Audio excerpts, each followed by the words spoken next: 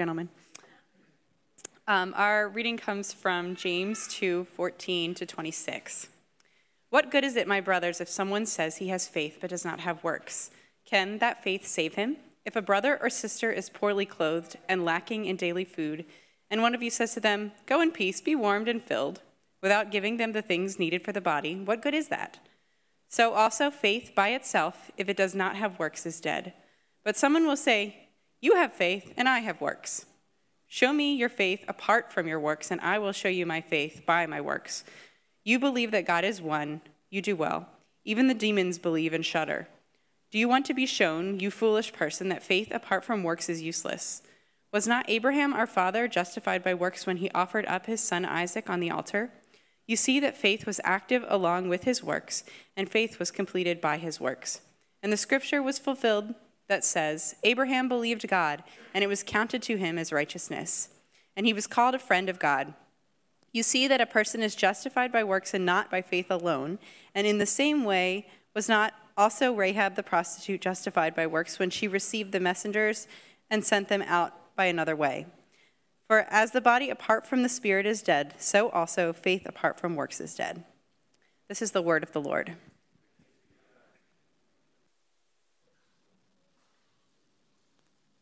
Thank you.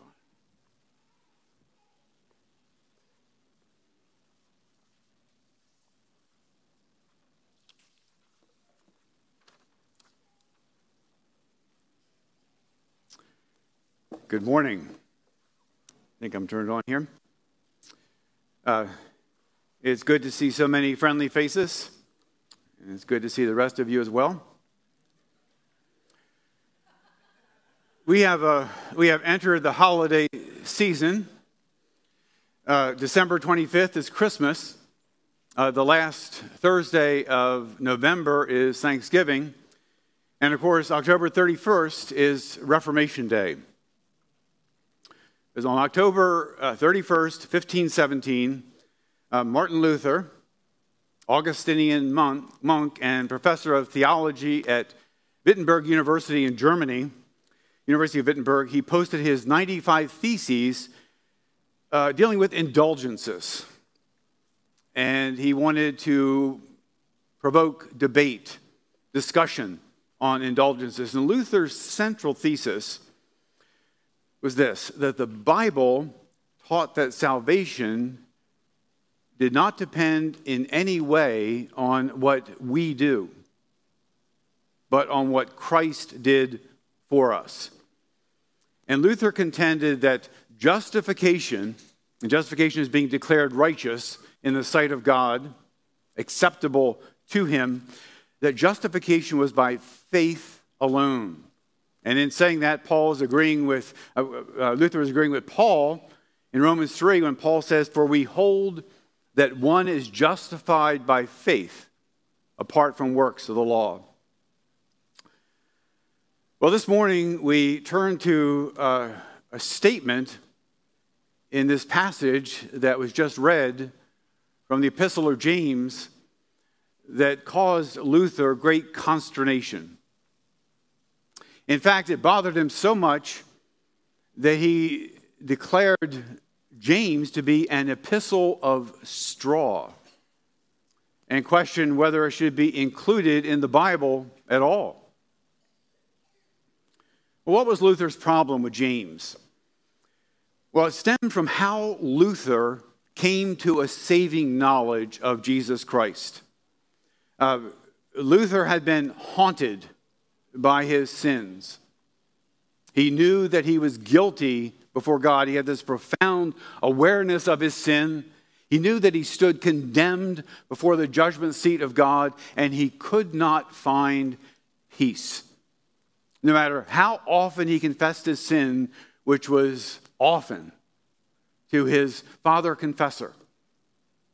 No matter how hard he tried to pursue righteousness, Luther could not find peace.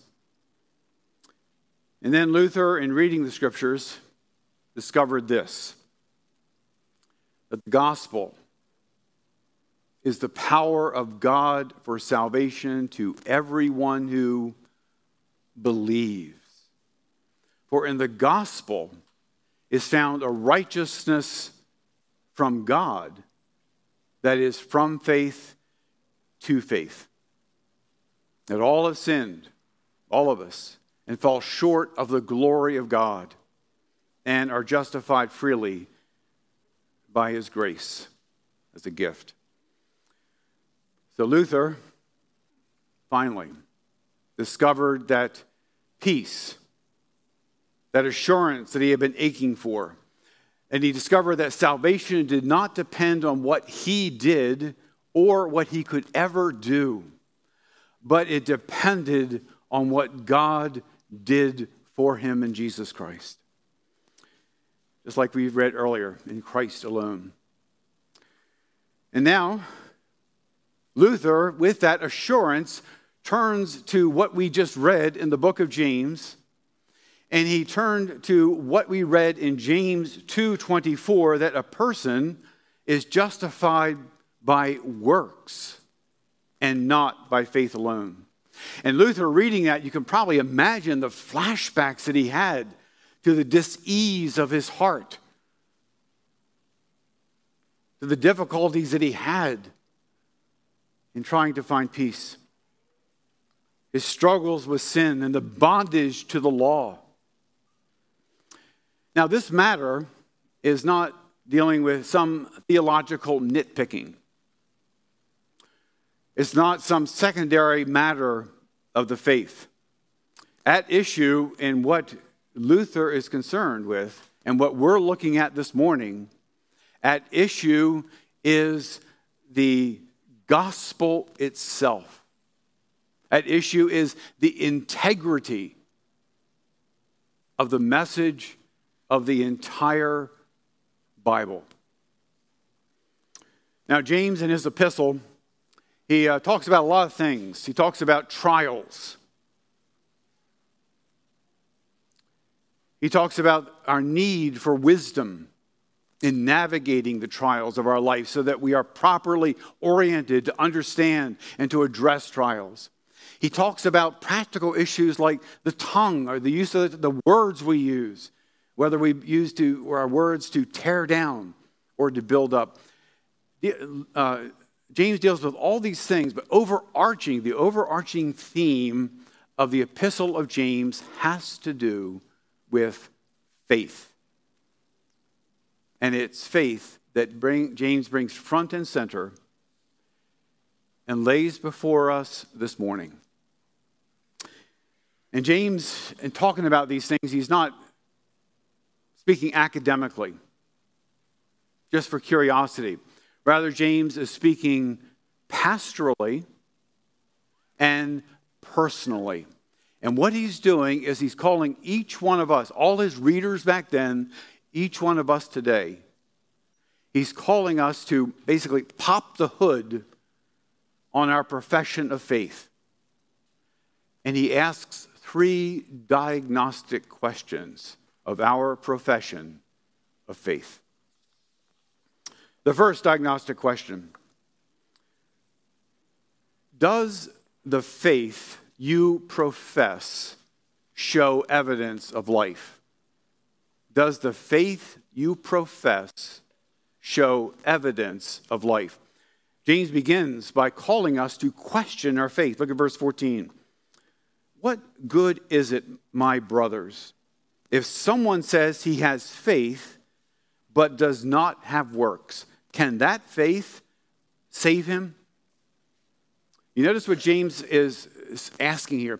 He's calling to question. He's addressing a person's claim to faith. He says, what if a person says?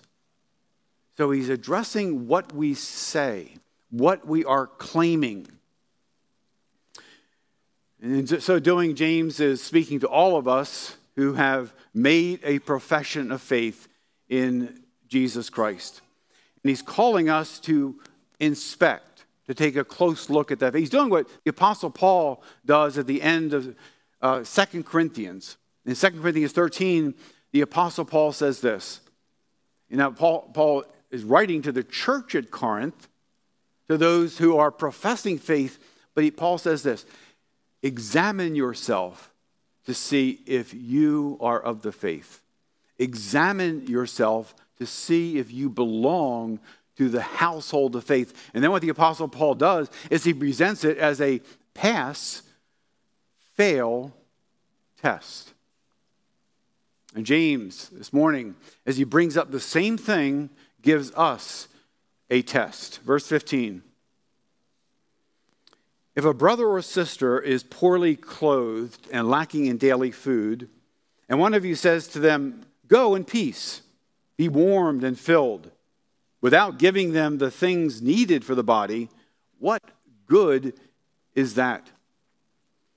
Recently, we had our kitchen modeled. Well, this year, we had our kitchen modeled. And first time in over 30 years living in the house and having the kitchen modeled, and it is a delight. And one of the nice things about it, there are piles of nice things about it, but one of the nice things is that now we have these electrical outlets spread all over the place and that are available to us. We don't need to have this one thing with 20 plugs in it. So it is very nice. So we were having a family dinner. We have a family dinner typically every Sunday. And we're having a crock pot. So my wife prepared the crock pot and we plugged it into one of our new outlets. And that was fun. And a little later, that's the good news, by the way. The bad news is that a little later, I went up and touched the crock pot, and it was stone cold. It turned out that there was an issue with the wiring. Now, that outlet that looked so inviting ended up failing the test. What James does for us is he gives us a test that checks the connection between word and deed. He checks the connection between what we say, what we profess, and the conduct of our lives. Well, what point is James making here? Well, in one sense, he's picking up a discussion that he has just made in his letter, where he talks about what biblical love is. He talks about the royal law to love others as we love ourselves. And he says this, that biblical love is never just well-wishing. Biblical love is not simply sentimental. Biblical love is sacrificial and substantial. It does things. It acts. It's practical. But on the other hand, as James is now bringing this discussion, he makes this profound point that illustrates for us whether the faith that we profess is real or whether it's something that we have simply manufactured from within ourselves. He says this, if your faith shows up only in words and not in deeds, it fails the test. That kind of faith is no more effective than trying to feed the homeless by giving them a menu, but no food.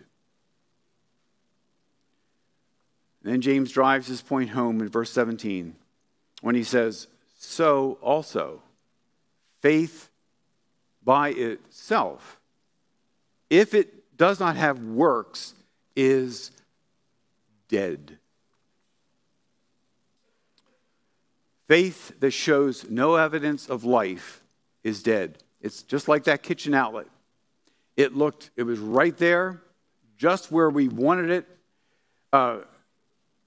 offering to heat up that crock pot, but it had no power.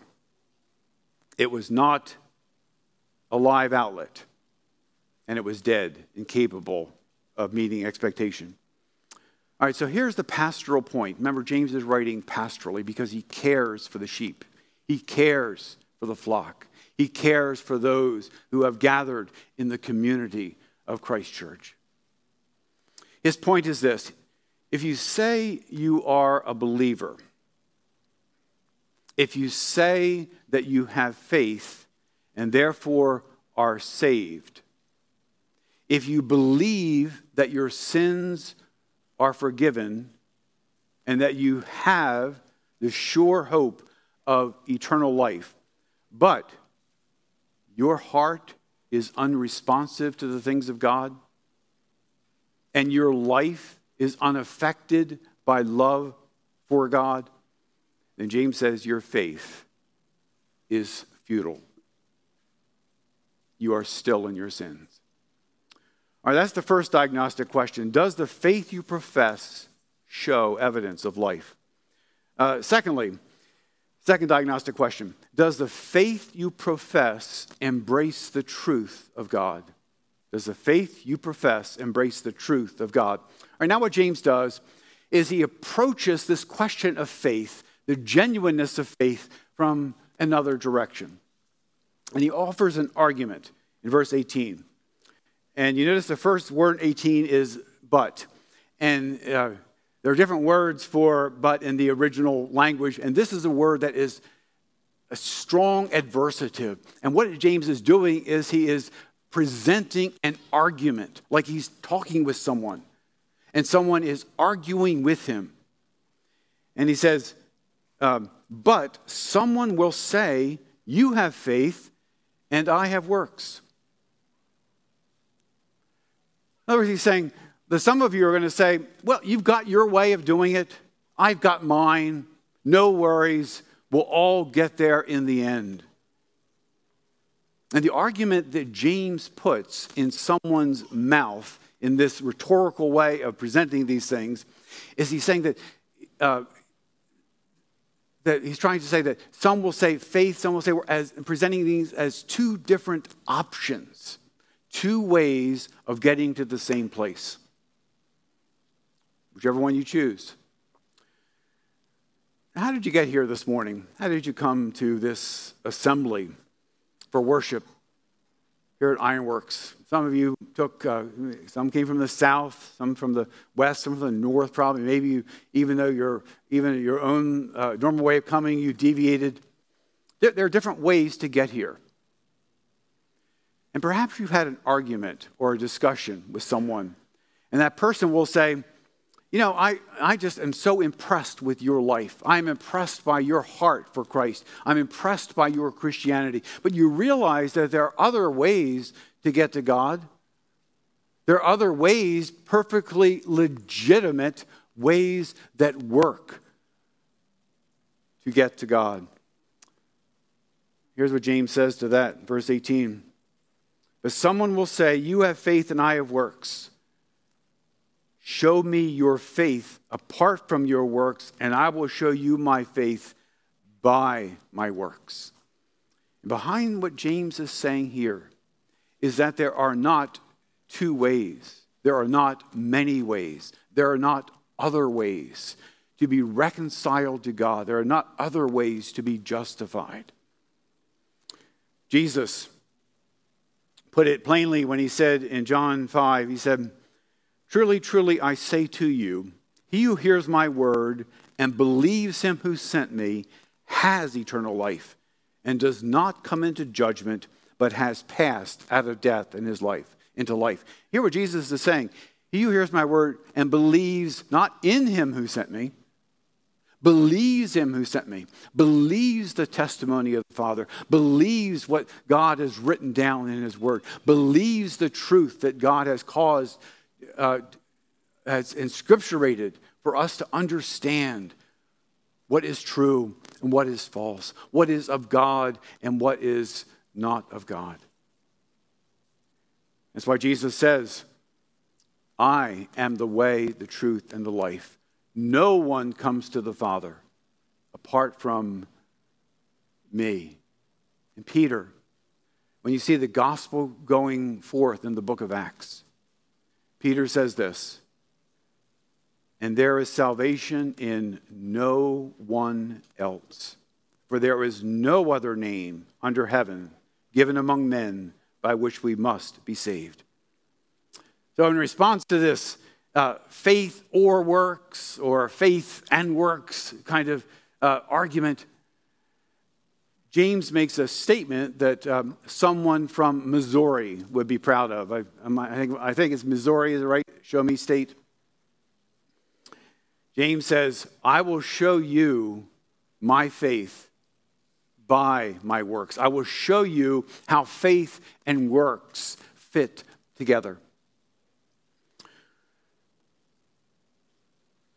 One of the things that the elders of this church have the responsibility of doing is interviewing people for membership.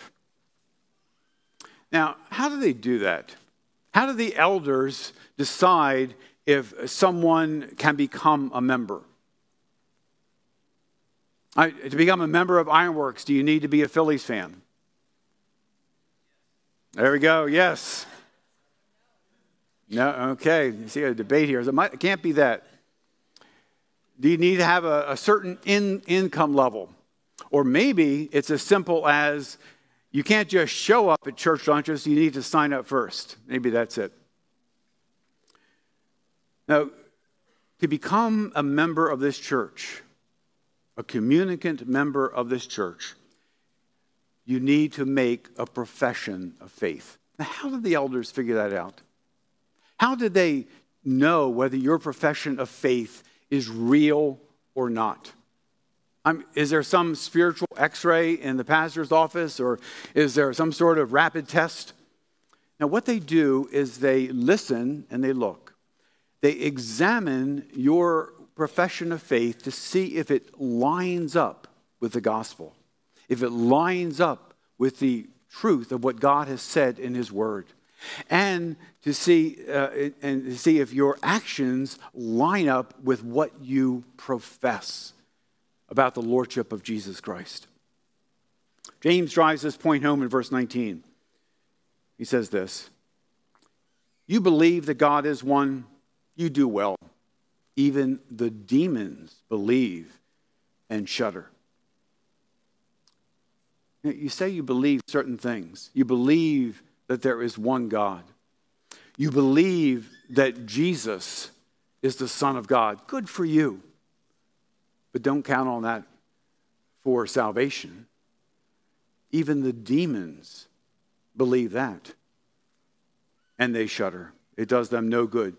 Real faith, saving faith, is more than just believing certain facts. Saving faith does this. It knows the facts, it acknowledges them as facts, but it does one other thing by the grace of God. It embraces those facts, trusting in Jesus Christ alone as God's provision for salvation. And that faith shows up in a life that knows and serves the living and true God. All right, that's two diagnostic questions. One, does the faith you profess show evidence of life? The second diagnostic question, does the faith you profess embrace the truth of God? Is that faith founded on something? And the third question is this, does the faith you profess reflect the handiwork of God's grace? Does the faith you profess reflect the handiwork of God's grace? All right, like all good preachers, what James does is he uses illustrations and examples to make sure that we get it, to clarify things. You know, we love pictures, and pictures go a long way to helping us understand something, and that's what James does. So in verse 20, do you want to be shown, you a foolish person, that faith apart from works is useless? And let me mention here that he says, you foolish person. It's an interesting word because it means empty-handed. It's a well-crafted vocabulary for James because he's saying it seems like you have something, but are you really empty-handed? And to give us an idea of what faith that works, faith that comes from God looks like, what James does is he holds up for us two examples from the Old Testament. He begins with Abraham, verse 21. was not Abraham our father justified by works when he offered up his son Isaac on the altar? You see that faith was active along with his works, and faith was completed by his works. And the scripture was fulfilled that says, Abraham believed God, and it was counted to him as righteousness, and he was called a friend of God. So what James does is he holds up for us, he draws our attention to Abraham. And what we see as we look at Abraham is we see a faith that is active, a faith that trusts and believes God, a faith that is obedient to God in the extreme. When James says that Abraham's faith was completed by his works, what he's saying is this. He says that faith is acting like you would expect it to.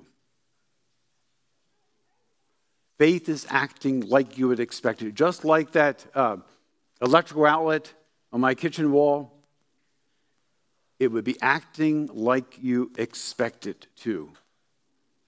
And what that means for us is this. Our works as believers, our works as ones regenerated, born again by the Spirit of God, our works are faith-filled and they are faith-fueled. All right, James holds up one other character for us from the Old Testament. Verse 25. Well, actually, I didn't finish reading verse 24. Let me do that again. You see that a person is justified by works and not by faith alone. And in the same way was not also Rahab the prostitute justified by works when she received the messengers and sent them out by another way. So, he's showing for us, he's illustrating for us faith. And he holds up for us Abraham, he holds up for us Rahab, and he's saying that both figures illustrate God's handiwork of grace in their lives. And in these two figures, Abraham, who was willing to sacrifice his son Isaac, and that was a big deal for more than the obvious reasons. Isaac was the son of promise, the one through whom God would carry out his promise. This was the son, we are told, that he loved. And then Rahab, who risked her life to hide the spies. James holds up these two figures, and he wants us to see a functional faith, a faith that shows itself in practical ways. If you look at Hebrews 11, you've got a whole list, a whole room full, a whole hallway of faith. And included in these examples of the faith are Abraham and Rahab. And James brings these two to show us faith as a gift of God.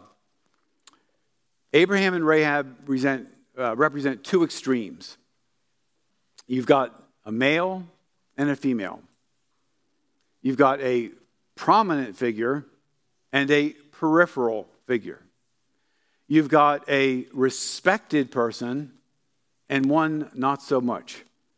You've got a Jew and a Gentile, but it is the same faith that is the gift of God that was at work in each one, that worked itself out in obedience and trust in the living God. Now, James could not make the contrast starker when he speaks of Abraham, our father, Rahab, the prostitute. Yet, by God's grace, they both came to saving faith by the work of God's grace.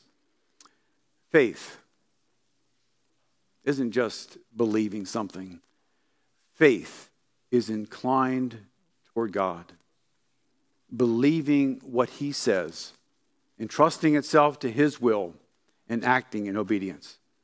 So when we look at Abraham and we look at Rahab, we don't see a different species of faith for Rahab as opposed to there is one faith. And that faith, James wants us to understand, is either alive or dead, real or unreal, authentic or inauthentic, a product of God's work in our lives to open our eyes to Christ, or something that we manufacture within ourselves. And here's the conclusion James wants us to understand, verse 26.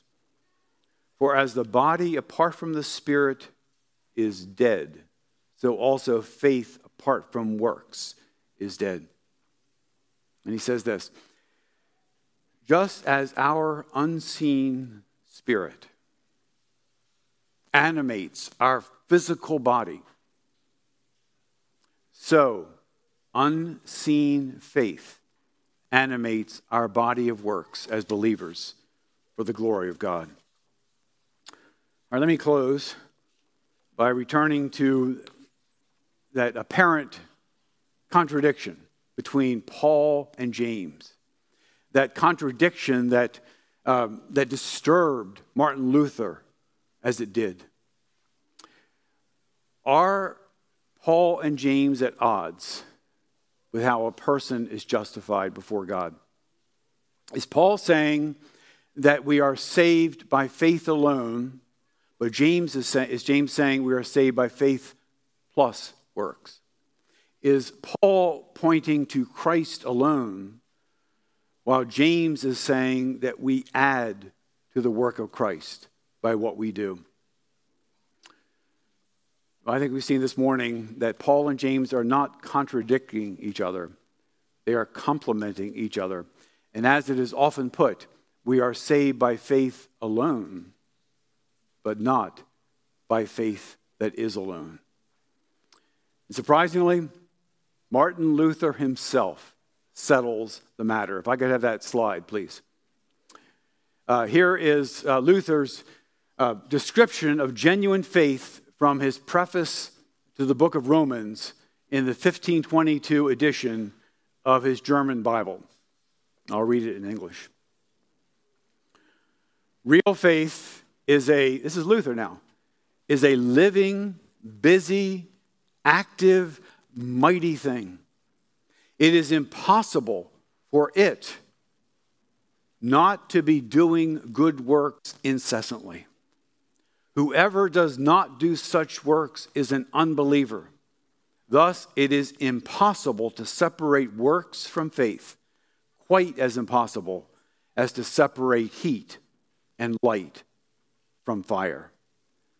Well, to that, James and Paul would both say, amen. Let's pray.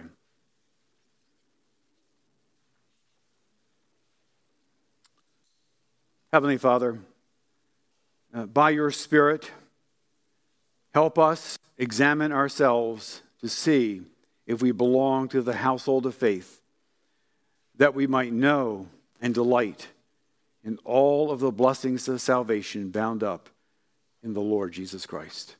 In his name we pray. Amen.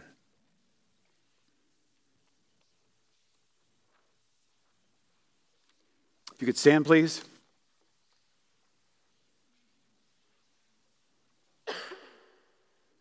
The Lord be with you. Lift up your hearts. Let us give thanks to the Lord our God. It is right and our joy to give you thanks and praise, O Lord our God. We give you thanks for such a great salvation, bound up in the Lord Jesus Christ, and for the preservation of your truth throughout the ages. So we join with